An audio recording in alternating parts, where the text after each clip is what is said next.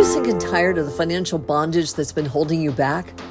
Are you ready to take charge of your finances to cut your mortgage payment in half while reducing your taxes significantly? If yes, then this podcast is for you. Fiscal Fitness and Freedom can pay off the national debt in less than 10 years. So from humble beginnings of just about $500, Scott built a $1 billion mortgage company. So here's your host, Scott Smith.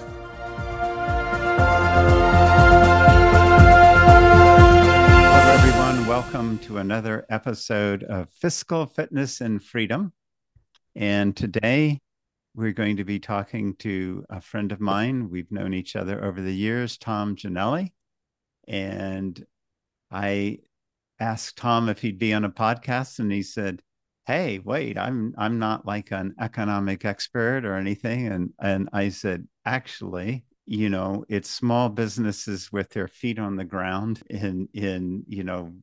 right in the true market of the material economy that make the world go round. And I would deem you to be more of an expert than a lot of the what do they call them? Talking heads or pundits out there." And so Tom runs an equipment leasing financing company.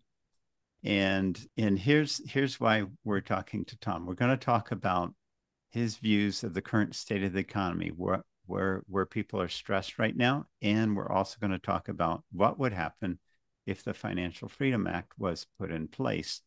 And there's everybody's heard of economic indicators, so interest rates, unemployment rate, et cetera, et cetera.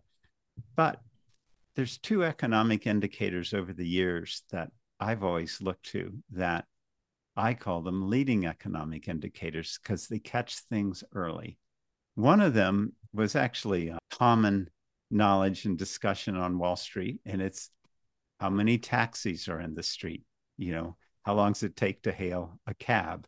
And that, before a recession would hit, 6 months before, volume on taxis would go way down. And you could rely on that. There's another economic indicator. I have a number of friends who are CPAs that work with small businesses, and they can tell you that percentages of companies that are struggling with payroll, meeting payroll, small businesses, goes up and down based on the economy. And before an economy slides into a recession, you see the struggles with small businesses 6 to 12 months in advance very clearly.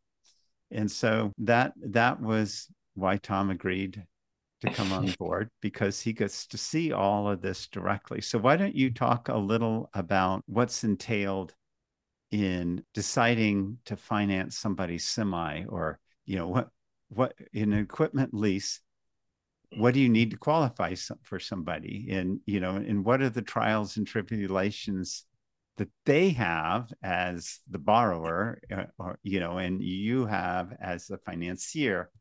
Because most of our listeners, that's going to be news for them. They're going to, they've not seen behind those scenes.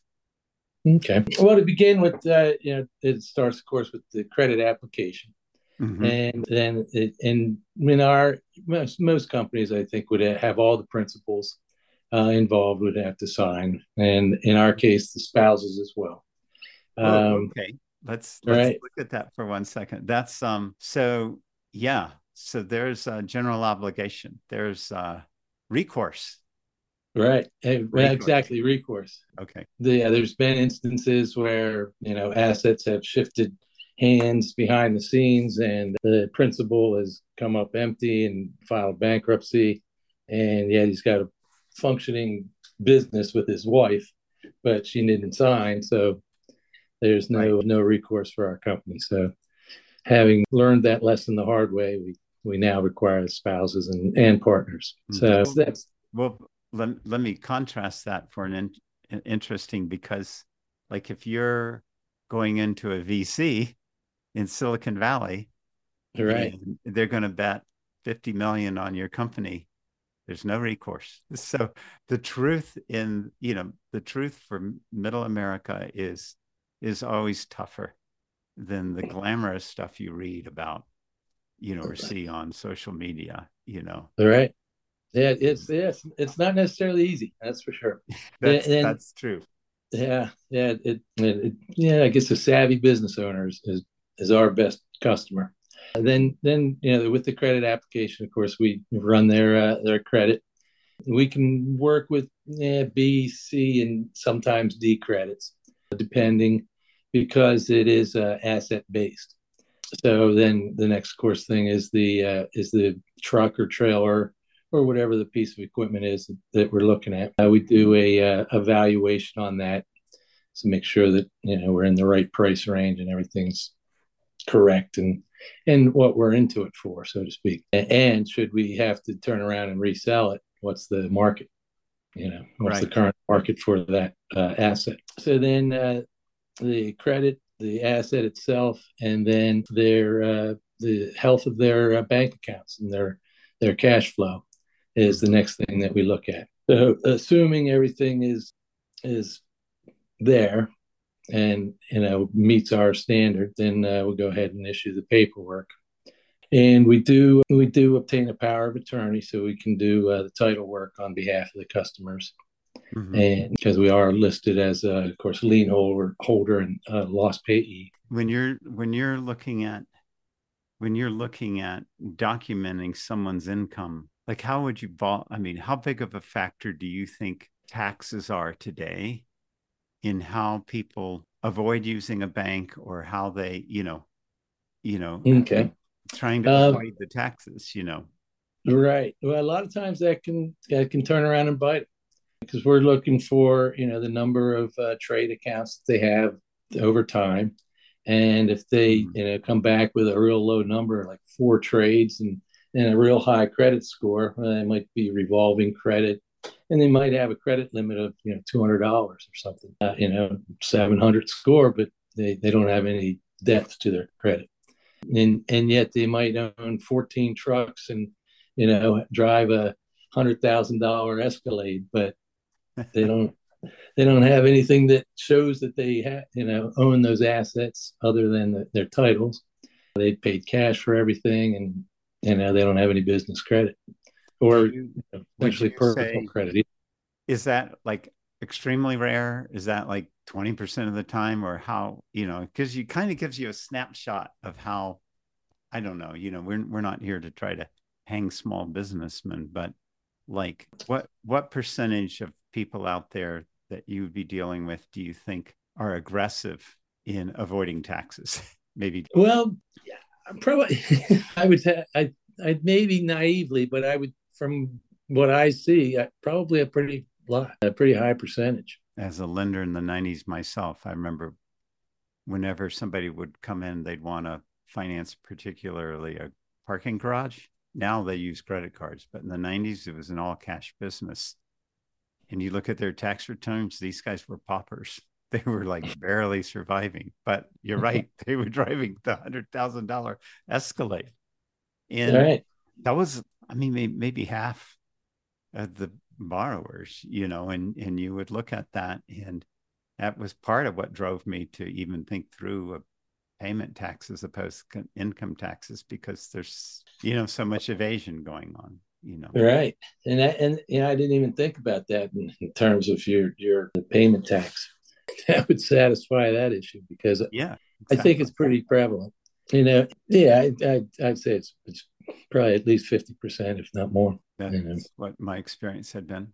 So that's interesting. Yeah. So today's economy, I'm billing you as an early economic indicator. Like, are businesses thriving? Are they having trouble? Like, what's sort of the range you're seeing right now? Well, in the trucking industry, it's tough.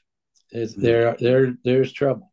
During the pandemic, when there was all the stimulus money, excuse me, everybody was jumping into trucking, because the whole world was ordering from Amazon, and the final mile, what they call, was booming, and so it was shipping and everything, because everybody wanted their cheap products that they were at home playing with, what have you. But then all that ended, and so did the half of the the jobs, the trucking jobs. And so people that became new owner operators that, just heard from a friend of a friend that it was a good business to get into, and they were using job boards, and they have a truck payment.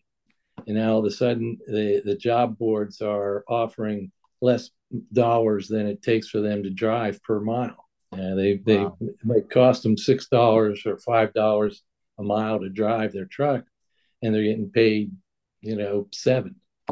And Wow. yeah, for $2 a mile. Yeah, I mean, I don't know, but it doesn't work out. And Yeah. so the guys with the inexperience are taking the low paying jobs, and the guys that have cash accumulated and trucks that they own, they might still have some of it in debt, but they can afford to let their truck sit and wait it out.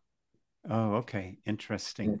And the new guys, they're running themselves into the ground, because a lot of them are running, say, for $4, and it costs them 5. So every mile they're losing $1, but they Right. have to make a truck payment. But and eventually it's going to run out. But Right.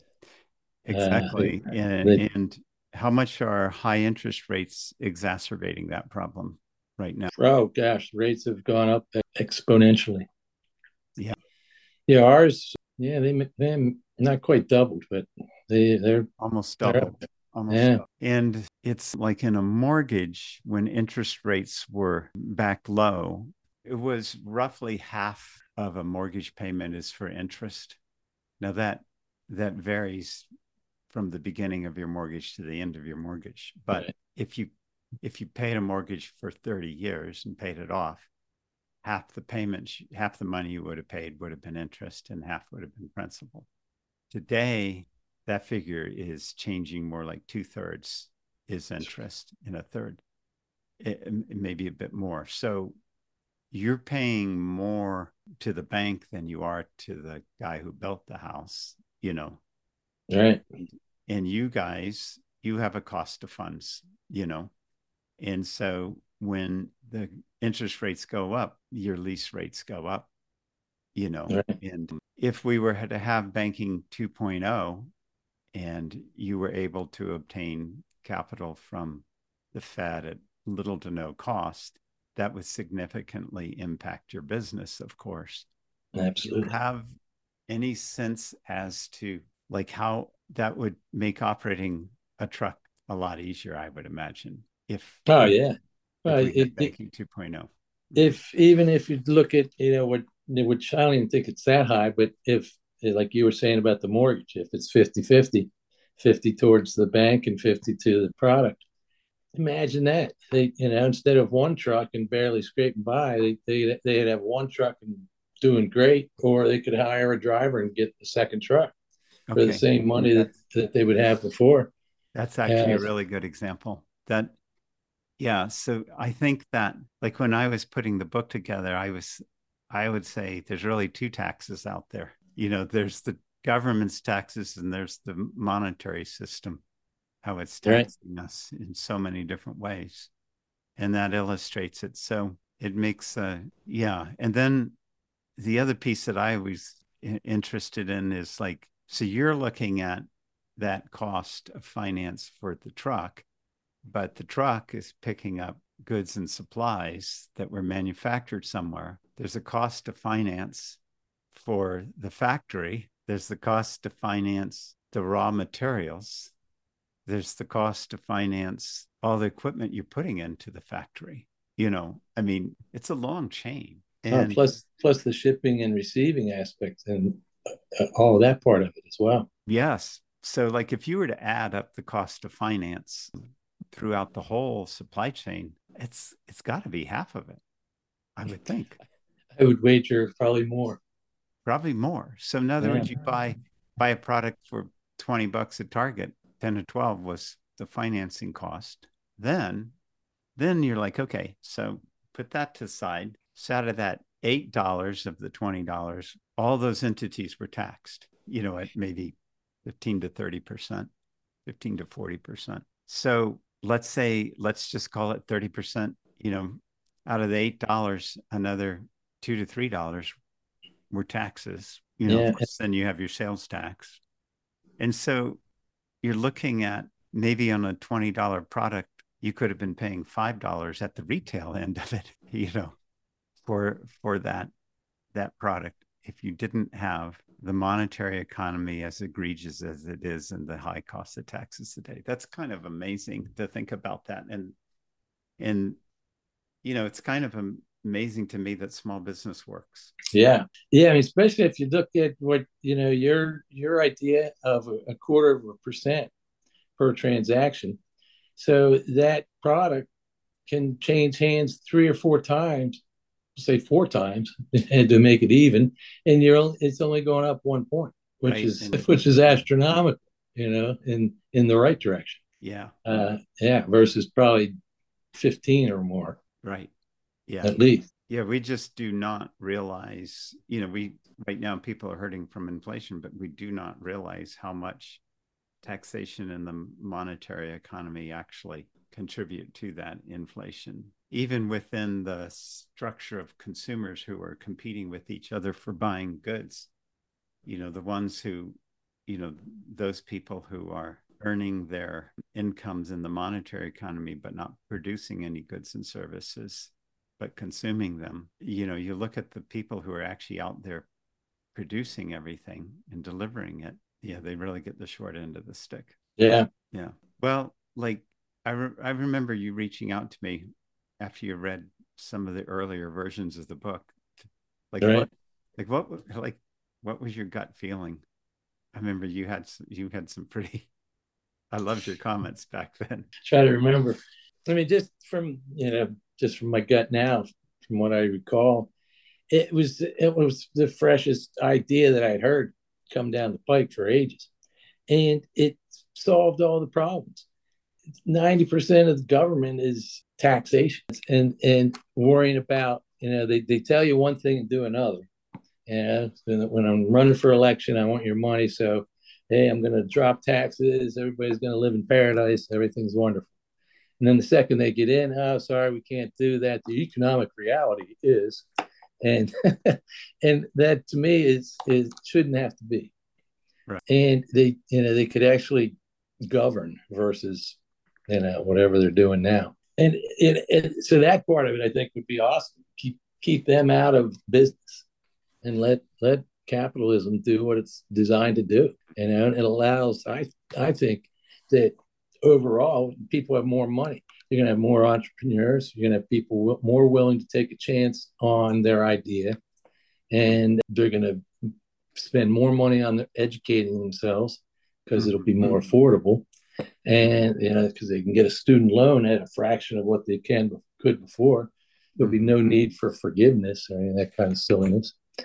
And of course, we'll have to revamp the education, but that's a different story too. A good education is still available if you want. My heroes, they all went to the library. Pretty novel. So I think my thought was like, well, this solves like 90% of our issues. And you still have people that are going to hate because they love to hate.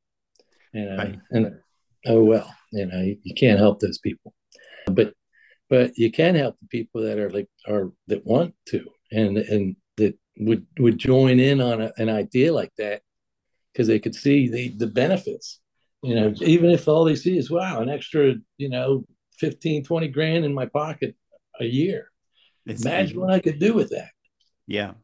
Or whatever. We may have some listeners to this podcast that hadn't actually read the book, or this might be their first episode. So I'll summarize it real brief. What Tom is talking about, this relief that would come about, comes about in the proposal. I call it the Financial Freedom Act, and it's a discovery I made when I started researching the flow of money in the economy. And we have a GDP of around 21 trillion. We all collectively earn around $21 trillion.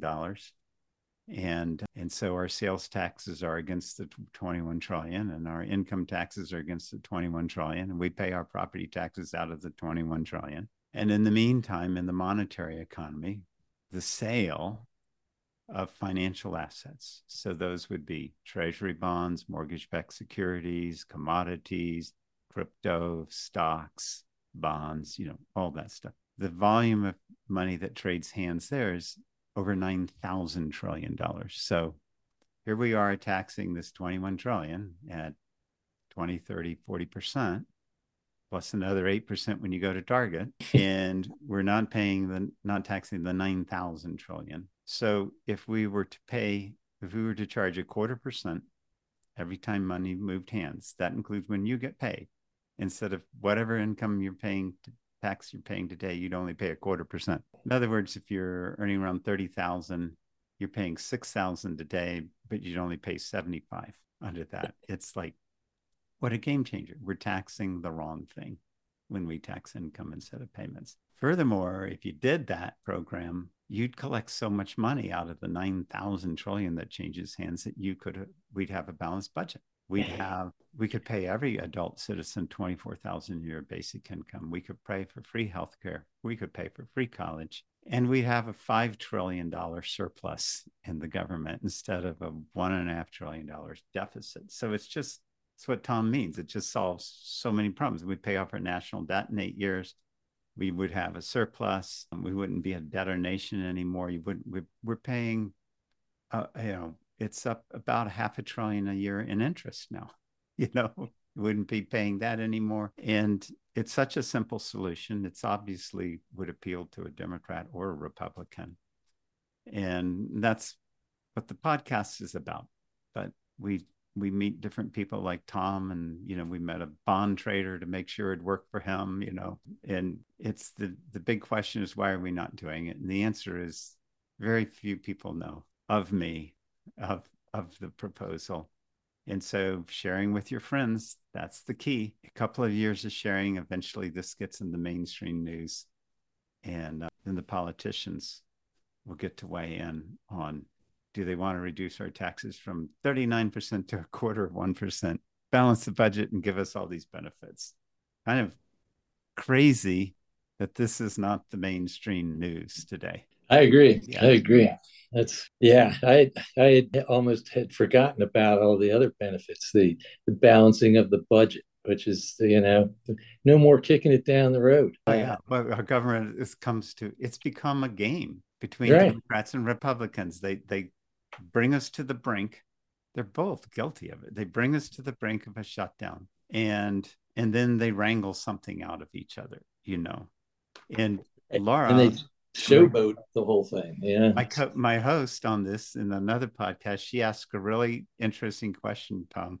She said, if the government shuts down, do the members of Congress still get their pay? And I said, I didn't know. So she went and researched it. And guess what? They still get their pay. The government shuts down. Nobody else in the world does. All these other government employees don't get paid anymore, but Congress members do. And so we researched it further, and they are not on the same health system as we are. If you are in Congress, even when you retire, you have free health care rest of your life. You get a pension for the rest of your life. Right. And if the government shuts down, you're still paid.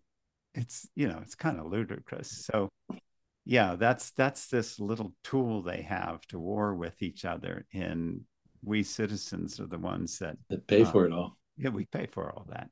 And right. Yeah. So yeah, this simple solution needs to get out there. I am so curious whether Congress people are so out of touch. If they heard about this, would they try to bury it? Would they look the other way? Or would they really embrace it and say, oh my gosh, my constituents' lives would be so much better? I've sent it to a few people and haven't heard back from any of them. Some local politicians. It's like it goes into a black hole when it goes, yeah. I think they're afraid. Oh, if I speak about this, I'm going to stick my neck out, and you get your neck chopped off when you do that. Maybe that's what it is. So it has to come out from the people themselves. I agree. It has to come up as something that starts getting buzz on Twitter, or now it's X, Facebook, or maybe it's Meta now, Yeah. Whatever name out there and all, whatever guys want to go by. Whatever they call the platform now, But if the people are talking about it, at some point in time, I think the politicians have to address it. So that's our ask of anyone watching this is just keep sharing this. Keep sharing it. I think if it's shared for another 2 or 3 years, eventually it becomes well known enough that maybe they can't ignore it anymore. But that would be incredible. It would be. It would. Well, Tom, thank you for being on the show. And thank you, everybody who's listening in on this. We'll all share this and keep working at it. And maybe it's right under the noses of the powers that be. It could be done. Could be done is right. I look forward to it. I do too. Thank you, Tom. Indeed. Thank you, Scott. See you soon. Bye-bye.